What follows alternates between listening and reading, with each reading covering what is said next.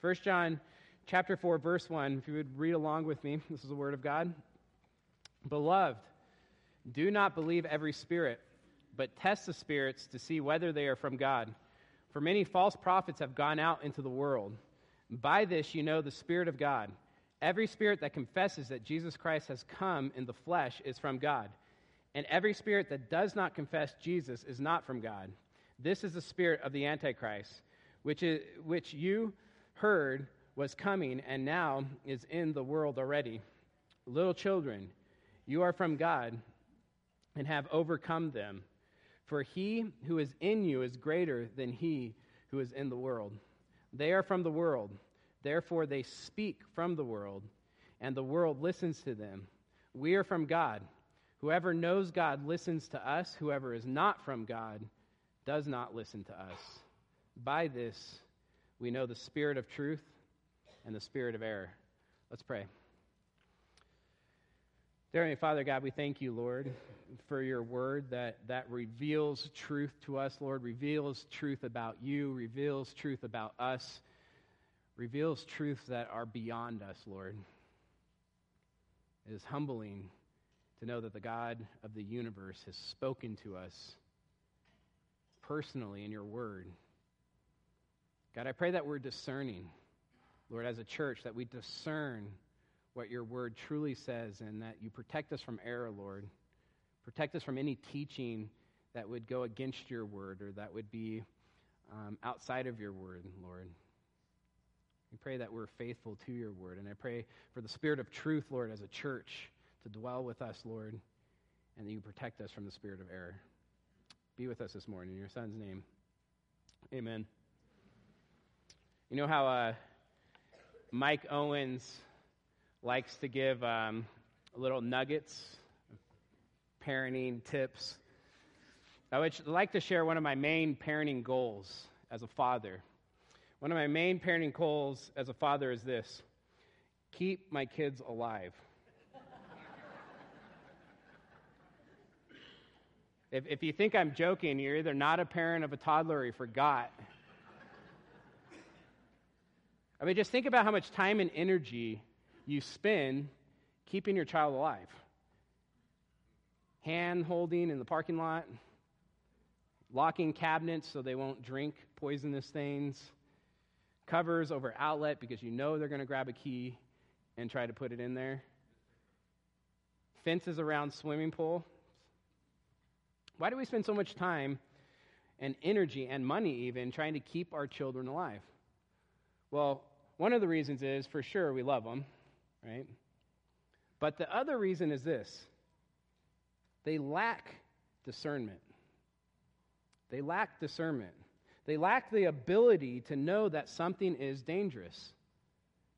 Let me give you a quick example of this. I try not to use my family as illustrations too often, but this is just kind of funny. So we're going to do swimming lessons this summer for Autumn because she thinks she can swim.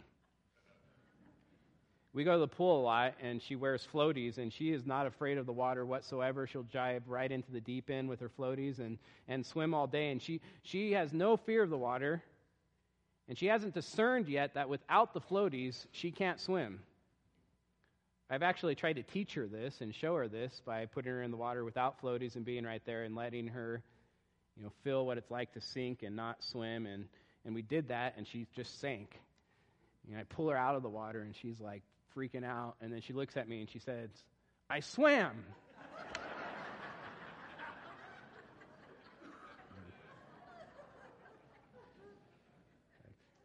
No, Autumn, you sank. Children lack discernment. Right? That's because children aren't born with a discerning heart. Right? We learn discernment. We learn what's dangerous and what's safe.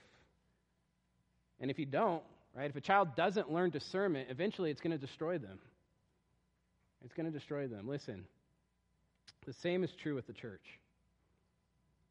If a church, and I'm talking about a local body, a local church, Country Oaks, if a church doesn't learn discernment, it will lead to destruction. It will lead to destruction. Therefore, we as a church, we have to have discerning ears. Right? John Piper, I like this. he calls it a theological nose. It might be because I just have a big nose, but he calls it a theological nose where someone can sniff out when something just sounds off. Right? Hearing a teaching and it just sounds off. There's something about it that's off, having a theological nose. It's actually one of the goals when I was working with the youth was to help build the youth's theological noses so that when they would hear teachings that were false, they'd be like, that just doesn't sound right. Side note, and I just want to be clear on this is one of the main reasons we really encourage children, especially children, teenagers, to sit through the sermons Sunday morning. And you've heard Mike Owen say that, hey, we love children being in here. For all the distractions that may cause, we're good with that. We want them in here. You know why? It helps build theological noses. Right? Hearing sermons every Sunday helps build theological discernment. And I say this because of my testimony. I grew up in this church, and I didn't go to Sunday school very often. And the reason I didn't go to Sunday school is because I couldn't read. I was terrified that they were going to call on me and make me read in front of everyone. And so I didn't want to be embarrassed. So I said, Mom, I'm just going to go with you. Dad, I'm just going to go with you and sit through the sermon. I came here when I was age 9, and I sat through sermons until age 18 and left for college. That's 9 years worth of sitting under Pastor Andy, hearing solid expositional preaching every Sunday. You know what that did? It built a theological nose. Right? It built a discerning ear. And I want to be clear, my heart was not in the right place through that whole entire time. But I remember I went to college, and I went to a Bible college, not because I was planning on being a pastor, ironically, just to play basketball. They offered me to come play basketball for the school, and that's why I went there. And I would sit through Bible classes, and this school that I went to wasn't the most sound theological school. I remember sitting through Bible classes just being like, that just sounds off. There's something about that teaching that's just not right. You know what that was? I believe it was the start of a discerning heart. Biblical discernment. It was sensing something was off when hearing a sermon or teaching or a song or reading a book or a movie. But biblical discernment is this. It's sensing that and then being able to figure out biblically why it's off. Here's the ironic thing I believe about today's church. And this is just from my experience kind of just interacting with Christians. I believe the average Christians, most Christians, don't have this ability, right, to sense something's off and then figure out exactly why it's off. I believe most Christians don't have this ability, yet most Christians think they do. I believe the average Christian in our culture, listen to this, doesn't have the humility to discern that they lack the knowledge to be discerning. Let me say that again.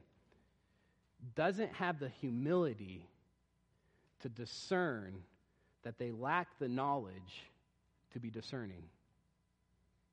It's like Autumn, right? Confident she can swim when she can't. Today's passage is largely about discernment, and there's two things I really want you to see this morning as we go through this passage. The first one is this, the importance of discernment. The importance of discernment when it comes to teaching, when it comes to music, when it comes to books, when it comes to movies, and so on. The second thing I really want you to see in this passage is the importance of doctrine. The importance of doctrine. And you've heard me say this time and time again, that our culture sees doctrine and theology as not important. If anything, those terms are kind of negative terms. I really believe that comes from a postmodern influence, a secular cultural philosophy influence of the church, and not from the Bible at all. Because the Bible says the opposite. The Bible makes much of doctrine, as we'll see today in this passage. You may hear people say something like, we really need to lay down our doctrine and theology and just love. Because doctrine divides. Listen, doctrine does divide, and sometimes we need it to divide. I say that phrase very, very carefully. Sometimes, not always, sometimes we need it to divide. Think about this. 1 John, right? The epistle of love, the apostle of love, the only place we see the phrase, God is love. What is 1 John doing? This epistle. It's dividing. Right? The whole epistle. John is saying there's false teachers and there's true teachers. Right? Look at verse 6 in our passage this morning. We are from God. Whoever knows God listens to us. Whoever is not from God does not listen to us. That's dividing. By this we know the spirit of truth and the spirit of error. Either you're inspired by the spirit of truth or inspired by the spirit of error, in other words. And they're not on the same team. Right? John, out of all the apostles, is very black and white.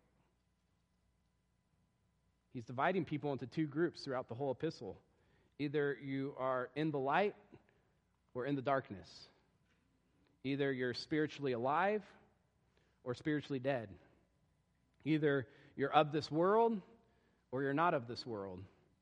Either you're a child of God or you're not a child of God. Right? And in this passage, John divides those that speak from the spirit of truth from those that speak from the spirit of error. Doctrine does divide. I'll be the first to admit that, and sometimes that's a good thing.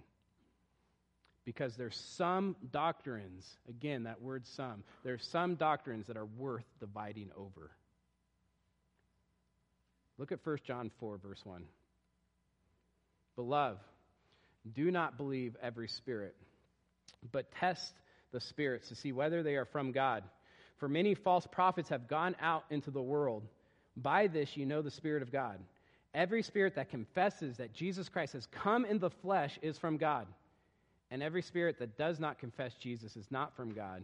This is the spirit of the Antichrist, which you have heard was coming and now is in the world already.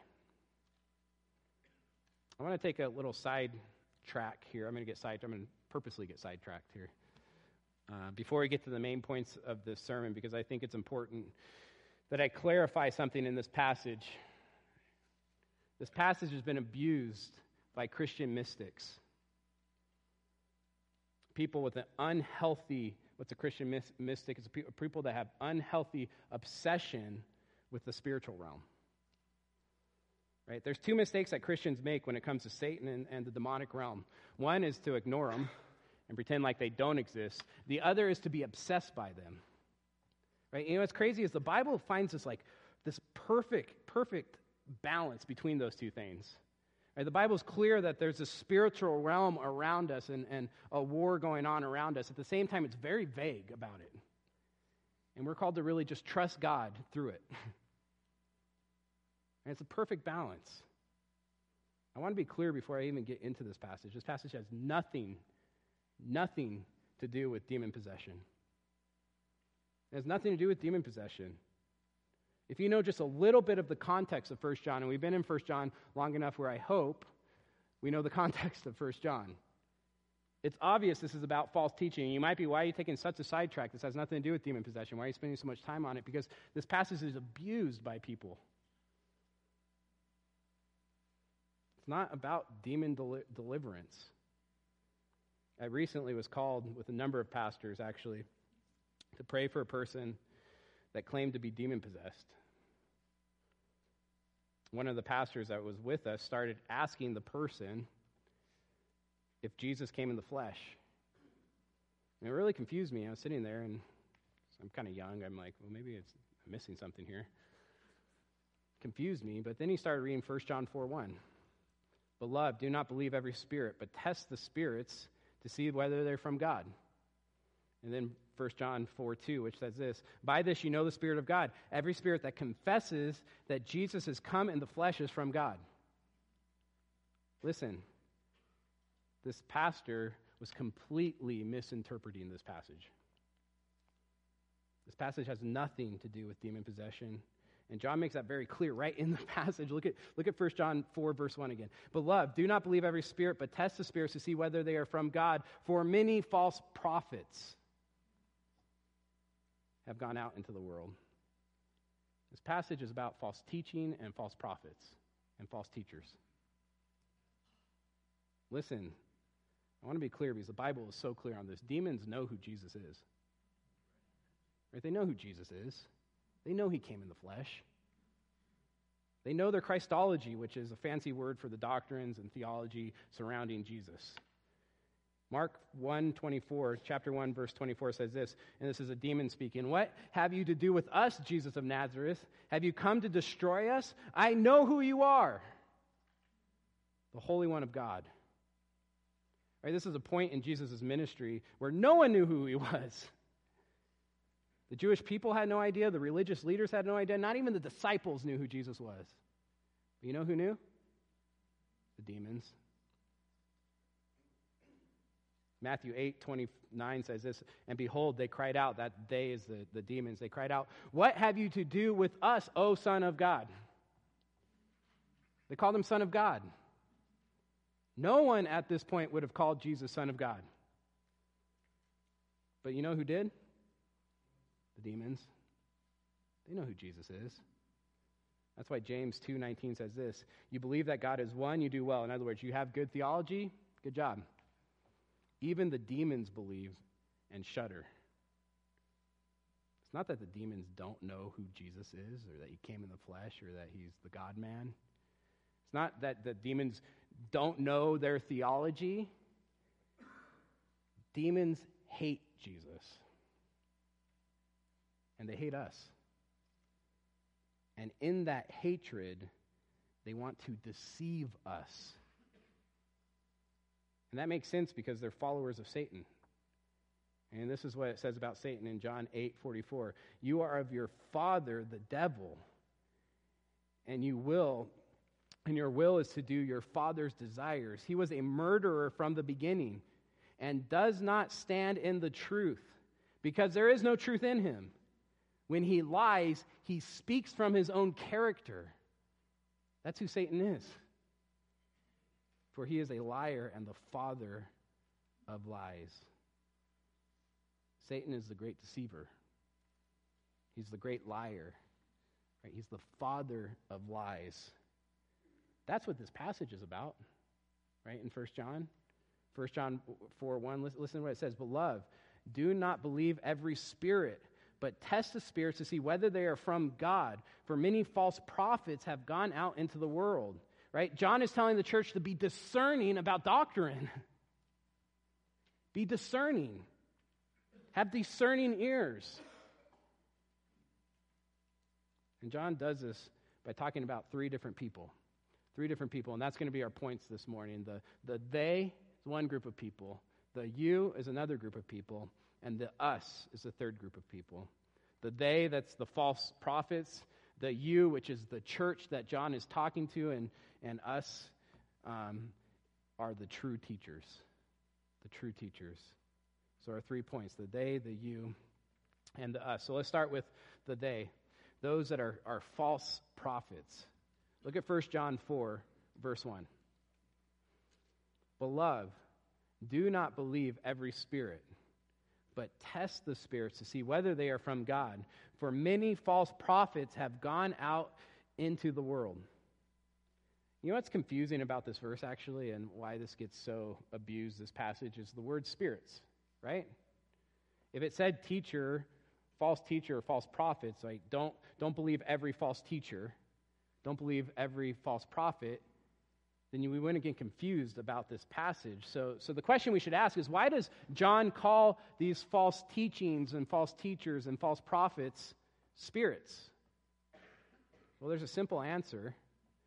All false teaching and all false prophecy is demonic.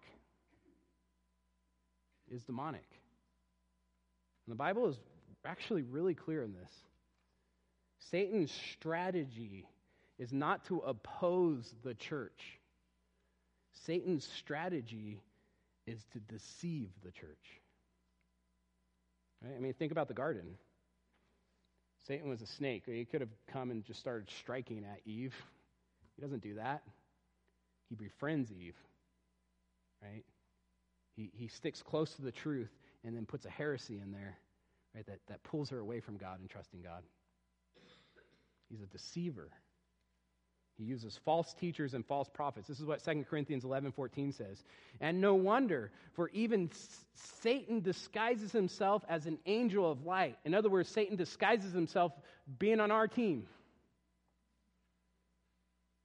So there's no surprise that his servants also disguise themselves as servants of righteousness. They're trying to deceive. Matthew 7:15 says this, beware of false prophets who come to you in sheep's clothing. In other words, they pretend like they're on our team. They pretend like they're Christians. But inwardly are ravaged as wolves. Or 2 Peter 2:1 says this, but false prophets also arose among the people, just as they will be false teachers among you. Do you hear that? It's a promise. There will be false teachers among you who will secretly bring in destructive heresies. Satan is trying to deceive.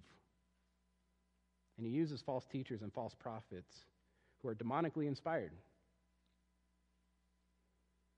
1 Timothy 4:1 says this, now the Spirit expressly says that in the latter times some will depart from the faith by devoting themselves to deceitful spirits and teachings of demons.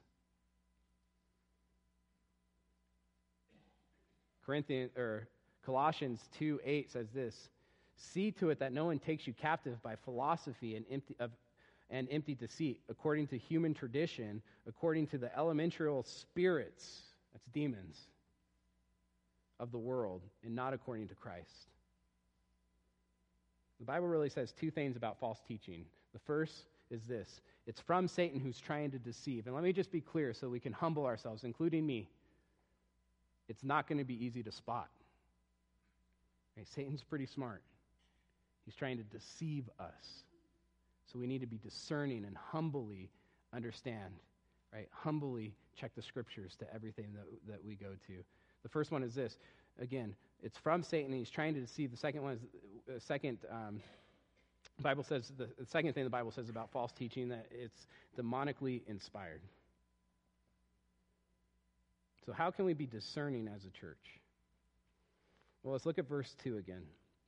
Verse 2 in chapter 4. By this you know the Spirit of God. Every spirit that confesses that Jesus Christ has come in the flesh is from God. And every spirit that does not confess Jesus is not from God. This is the spirit of the Antichrist, which you have heard was coming and now is in the world already.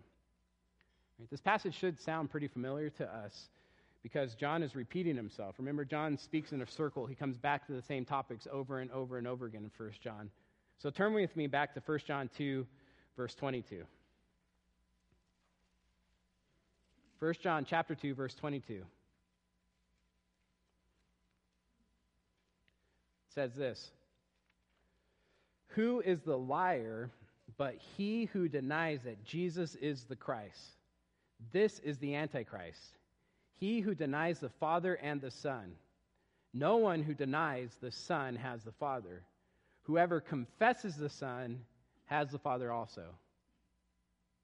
Right? We've talked about this passage before. We've gone over this. One of the quickest ways to exposing a false teacher is looking at his Christology. Right? Again, Christology, that's a fancy word for the doctrine surrounding Christ or the theology surrounding Christ, or just simply what the Bible says about Jesus. I mean, think about this. All cults, all false religions have a heretical view of Jesus. Jehovah's Witnesses, Mormons, liberal theologians or theology, mainline Protestants, secularism, Islam, Jews, they all deny the deity of Christ. Therefore, one of the quickest ways you can tell if a teacher is heretical is by their beliefs surrounding one question. Who is Jesus? Who is Jesus? Who is the liar? This is what John says. Who is the liar but he who denies that Jesus is the Christ? This is what John MacArthur says. Any denial or deviation or distortion of the scriptural view of Jesus Christ, his incarnation, that he is both Son of God and Son of Man, the promised prophet, priest, king, and redeemer, any denial of any one of these truths consists of the spirit of the Antichrist. Look at what 1 John 4:2 says. By this you know the Spirit of God. Every spirit that confesses that Jesus has come in the flesh is from God. That word confess is actually an interesting word in the Greek. It's homologeo. Homologeo. Homo means same. Okay, it's two words put together. Homo means same, and logeo means to speak. So when you put these two words together, it literally means to say the same thing or to speak the same thing. Confesses means to speak the same thing. Well, to speak the same thing of what? About Jesus, right? Every spirit that confesses or says the same thing about Jesus, the same thing the Bible says about Jesus, is from God. And what's the Bible say about Jesus? Well, look what it says, that Jesus Christ has come in the flesh. That Jesus Christ has come in the flesh. Remember the context of the book of 1 John, right? Who's John fighting against? The Gnostics. The Gnostics was this heresy, this Gnostic heresy, that believed the physical world was evil. And for us, we're kind of on the opposite end. That sounds so weird, but in the Greek culture in that day and age, that was a very common belief, that the physical world is evil and the spiritual world, right, the supernatural world is the real world. Therefore, these Gnostics that claimed to be followers of Jesus said Jesus couldn't be physical. There's no way he could be physical. And that's what John is fighting against, right? It's interesting that later Gnostics, if you follow the Gnostic heresy, we have a lot of writings from the Gnostics, but they're hundreds of years after John was fighting against them. We mostly know what John was fighting against through 1 John. But later Gnostics believe something very interesting. Right? They believe that Jesus was actually physical and a man, but the Christ, which is separate than Jesus, was a spiritual being that came upon Jesus at baptism and left Jesus before the cross. So listen to what John says. Jesus Christ has come in the flesh. Jesus Christ has come in the flesh. This is actually a very theologically rich statement here. There's two things that this tells us about Jesus. First, Jesus wasn't just born, he came. Why is that important? It means that Jesus was pre-existing. He didn't come into existence at his birth, right? It says he came. The second thing that this statement tells us is, and I kind of want to be careful here because I'm treading on holy ground here. These are mysteries that are beyond us, right? And so I want to be humble when I say this, but it doesn't say Jesus came in the flesh. Look what it says. It says Jesus has come in the flesh. It's interesting. Many theologians believe that Jesus Christ not only came in the flesh, but will continue in the flesh forever in a glorified body. Fully human, fully God, forever. Think about that for a second. This completely contradicts the Gnostics' philosophy. This is what John Stott wrote about this. The perfect tense in Greek, right, has come, not came. The perfect tense in Greek seems to emphasize that the flesh assumed by the Son of God in the incarnation has become his permanent possession. Wow. Right, Jesus came to live with us, to die on the cross, and will be fully human and fully God for eternity. Far from coming upon Jesus at the baptism and leaving him before the cross, the Christ actually came in the flesh and has never laid it aside. The fundamental Christian doctrine, which can never be compromised, is the divine human person of Jesus Christ, the Son of God. In other words, we simplify that, doctrine is important. doctrine is important. And the doctrine surrounding the incarnation of Jesus is extremely important. Look at verse 2 again. And every spirit that confesses that Jesus Christ has come in the flesh is from God. In other words, confessing the correct doctrine about Christ is a sign, that you are from God, that you are truly saved. Right? It's a sign. It doesn't mean you're saved, but it's a sign that you're saved. So this leads me to my second point this morning, and that's the you, which is the church. Let's look at verse 4. Little children, right? Who's that? The church, right? First John calls this congregation that he's writing this letter to little children over and over and over again, right? The church, little children, you are from God and have overcome them. Right? You are from God. The church. He's talking to those that are truly saved in the church, those that are truly in the light, those that are not of this world, those that have been born again are from God. You are from God and have overcome them. Who has the church overcome? Right? Who's the them? Well, that's the first point, the they, the them, right? These demonically inspired false teaching and false teachers. You have overcome them. John's encouraging the church. How have they overcome them? Well, simply, they haven't fallen away. Think about that. They may have questioned their salvation because of these false teachings. They may have struggled with assurance. They may have had doubts even. But they didn't fall away, and that is a sign of true salvation. Right? John's already said that in 1 John 2:19. He says this, they went out from us. That's the false teachers and all those that have followed them. They went out from us, but they were not of us. For if they had been of us, they would have continued with us. It's a sign of salvation. Look at 1 John 4:4 again. Little children, you are from God and have overcome them. You didn't fall away. It's a sign that you're truly saved. And again, a sign. Why haven't they fallen away? Well, look what it says in the second part of verse 4. For he who is in you is greater than he who is in the world. He that is in you is greater than he who is in the world. This is what one commentator said about this.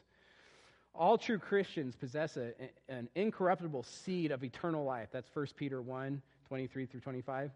Meaning that no satanic deception can take them out of God's saving hand. Those truly born again have been given not only a supernatural insight into the truth, but a love for it, as well as a discernment that protects them from apostasy. Listen, false teaching may cause you to question your salvation. False teaching may cause you to fall into sin even. But if you are truly saved, the Holy Spirit living within you will never let you completely fall away. Look at verse 5. They, right, again, that's the false teachers and their followers. They are from the world. Therefore, they speak from the world, and the world listens to them. 1 John 2:19 says this, they went out from us, but they were not of us. They were of the world. Those that fell away, they never truly belonged to God. They really belong to the world. So that's the you. This leads me to the third point this morning, and that's the us. The us. Look at verse 6. It says this, we are from God. Whoever knows God listens to us, and whoever is not from God does not listen to us. By this we know the spirit of truth and the spirit of error. Verse 6 again, it says, we are from God. And so here's the question, who are the we? Right, we've asked this question before. Right? And the question that followed it, and this comes from just chapter 1, who are the we? When John says we are from God, is this an inclusive we or an exclusive we? What do I mean by that? Is John, when he says we, is he saying we, meaning me, John, I'm not John, but pretend I'm John, me and you guys, we? Does he mean that? That's an inclusive we. Or does he mean we me and a group of people, and not you, exclusive we. You with me? It's exclusive, because look at verse 6. We are from God. Whoever knows God, who's that? Well, that's the church. That's those that are saved. Whoever knows God listens to us. There's a distinction here, right? Verse 6, when he says we and us, he's talking about the apostles. He's saying us, we, right? The church listens to us. And again, I don't want to point to myself because I'm not John or an apostle. But that's what John's saying. He's comparing the false teachers. Look at verse 5. They are from the world with apostolic teaching, his teaching, inspired by God. Verse 6, we are from God. Do you see that? And I want to be clear, this is a bold proclamation. This is a bold proclamation. If you ever wondered, because I've wondered this, if you ever wondered if the apostles knew they were inspired by God, if you've ever wondered if they knew they were speaking and writing authoritatively, in other words, they're writing and speaking Scripture, meaning their words are equal to God's words, look what verse 6 says. We are from God. Whoever knows God listens to us.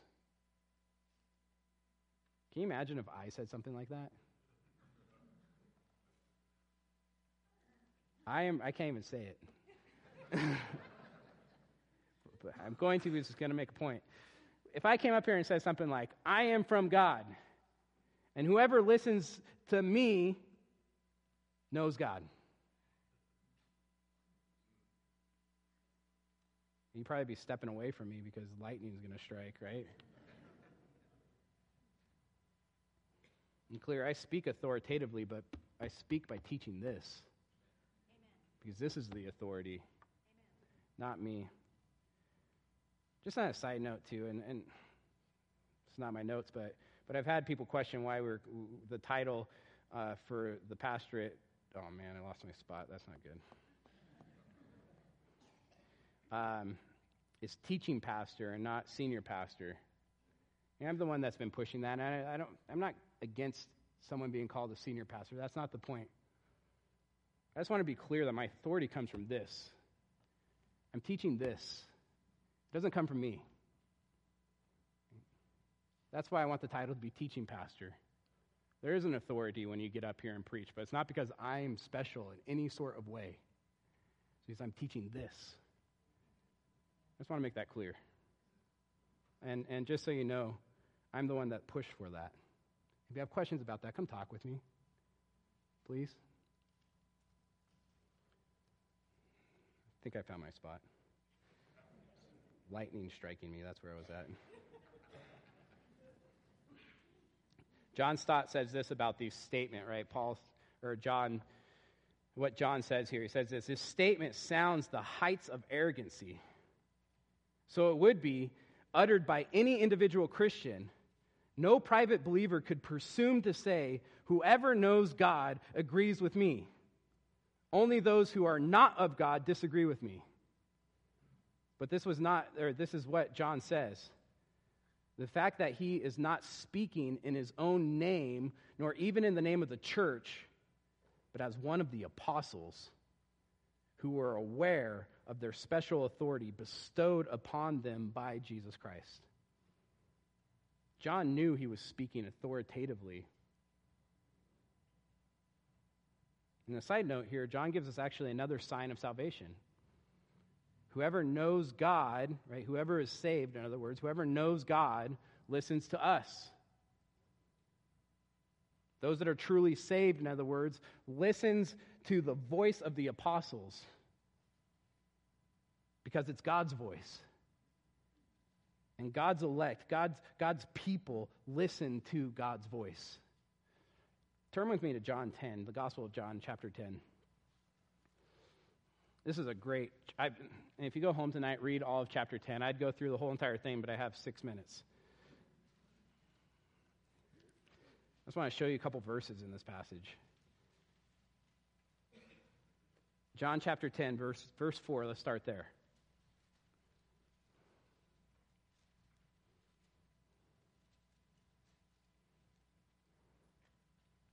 It says this in verse 4. When he was brought out, when he has brought out all his own, he goes out before them, and the sheep follow him, for they know his voice. God's people know his voice. They know Jesus' voice. They know God's voice. A stranger they will not follow, but they will flee from him, for they do not know the voice of a stranger. Look at verse 7 now. Jesus said to them, "Truly, truly, I say to you, I am the door of the sheep. All who come before me are thieves and robbers, but the sheep do not listen to them." Because those that are truly saved, those are the sheep, will follow the shepherd, and they'll listen to the voice of the shepherd. Look at verse 16. "And I have other sheep that are not of this fold, and I must bring them in also." In other words, there's sheep out there that we need to share the gospel with that are going to be brought in. "And they will listen to my voice." So there will be one flock and one shepherd. Now look at verse 25.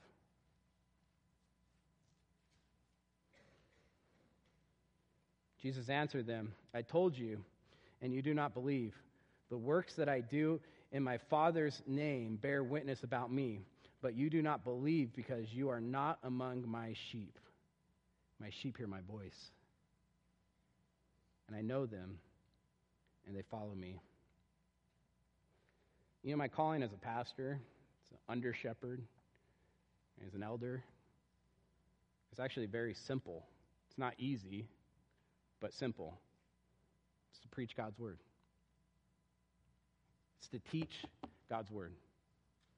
Right? It's to counsel God's word. It's to lead the church by God's word. And those that are his sheep will come and listen. That's it.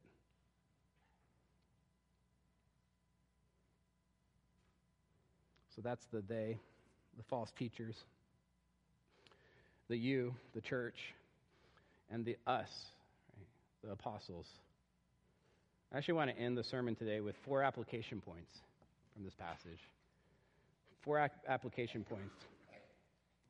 And I think I could do them a minute and a half apiece. We might be a little late. That's your fault. You guys spent too much time fellowshipping. Took time away from my sermon.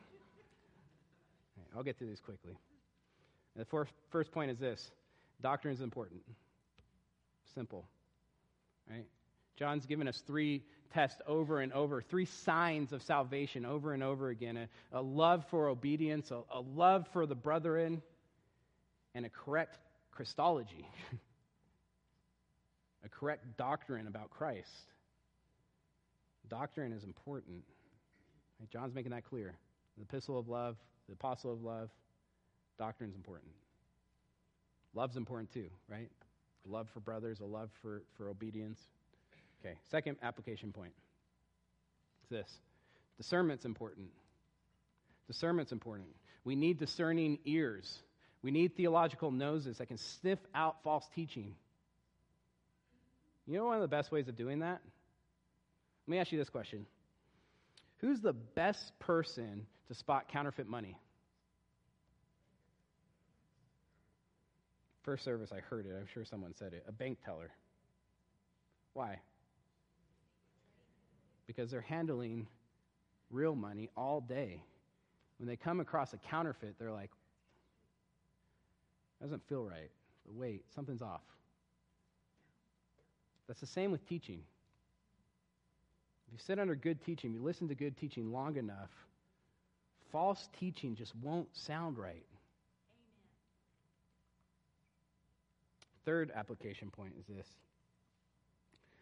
And this is something that's so hard for us as an individualistic culture. Discernment is a corporate endeavor. Discernment is a corporate endeavor. Let me go back to the second point, the you. It's so unfortunate, the English language. Look at verse 2. Okay? By this you, that's where I get you from. By this you, he's talking to the church. By this you know the Spirit of God, And every spirit that confesses that Jesus Christ has come in the flesh is from God, and every spirit that does not confess Jesus is not from God. In other words, by this you need to be discerning. Jesus is not, or Paul is not, man, who is speaking here? John is not talking to you individualistically. He's talking to you corporately. The you in Greek is plural. It's unfortunate the English language, because we're such an individualistic society already, it's unfortunate that the English language doesn't have a second person personal pronoun, plural pronoun. Gosh, there's a lot of P's. Second personal plural pronoun, that's it. I think Texans have something right here. Y'all.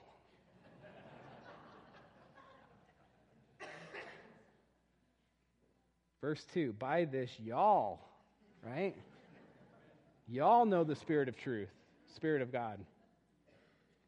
Listen, this passage is calling us as a church body, corporately, together, to be discerning. We need each other, in other words. Because I need you. If I say something off, I want you to come tell me. We need to study together. And don't get me wrong, we need discerning individually too, but this is calling us as a church to study together and be discerning together. We need to be like the Bereans, right? It's Acts 17:11, which says this, now these Jews, that's the Bereans, were more noble than those in Thessalonica. They received the word with all eagerness, examining the scriptures daily together, to see if these things were so. We're such an individualistic culture, and that's crept into the church, that you is not talking about you, it's talking about us, all of us. We do this together. The fourth and the last application point is this. The Spirit and the Word work together. The Spirit and the Word work together. Didn't Jim do a good job last week? He did an excellent job. We're blessed to have elders that can get up here and preach God's word and handle God's word well. Listen, true worship is worshiping in spirit and truth. In spirit and truth. When our spirit is connected to the Holy Spirit and it's unified in truth, that's genuine worship. Think about this. Who's the author of Scripture? It's a tricky question, actually, but who's the ultimate author of Scripture? God. Who's the ultimate author of Scripture in the Godhead? The Holy Spirit. So what Douglas O'Donnell says, commentary on this passage, right? He says this, we are not missing some spirit-filled experience when we only read and teach the Bible. This is worship. There is not a time for the Spirit singing and praying, and then a time for the Word preaching. To be led by the Spirit in corporate worship or private devotion is to be led back to the inspired apostolic testimony. Look at verse 6. We, that's the apostles, are from God. Whoever knows God listens to us, the apostles. Whoever is not from God does not listen to us. By this, you know the spirit of truth and the spirit of error. Look at verse 2. By this you know the Spirit of God. That's a capital S, the Holy Spirit. Every spirit, right, that's a lowercase s, that's us. Every spirit that confesses that Jesus Christ has come in the flesh is from God. Remember that word confess. Remember it's an interesting word. It's homo legeo. Homo meaning same and legeo meaning to speak, to say the same thing. So verse 2 could be translated, every spirit that says the same thing about Jesus. The same thing as what? The Bible, right? Well, who's the author of the Bible? The Holy Spirit. Listen, when we speak, when we preach, when we teach, when we pray, when we sing Scripture, we are speaking, we are preaching, we are teaching, we are praying, we are singing the words of the Holy Spirit. And here's the amazing thing about that. The Holy Spirit always points to Christ.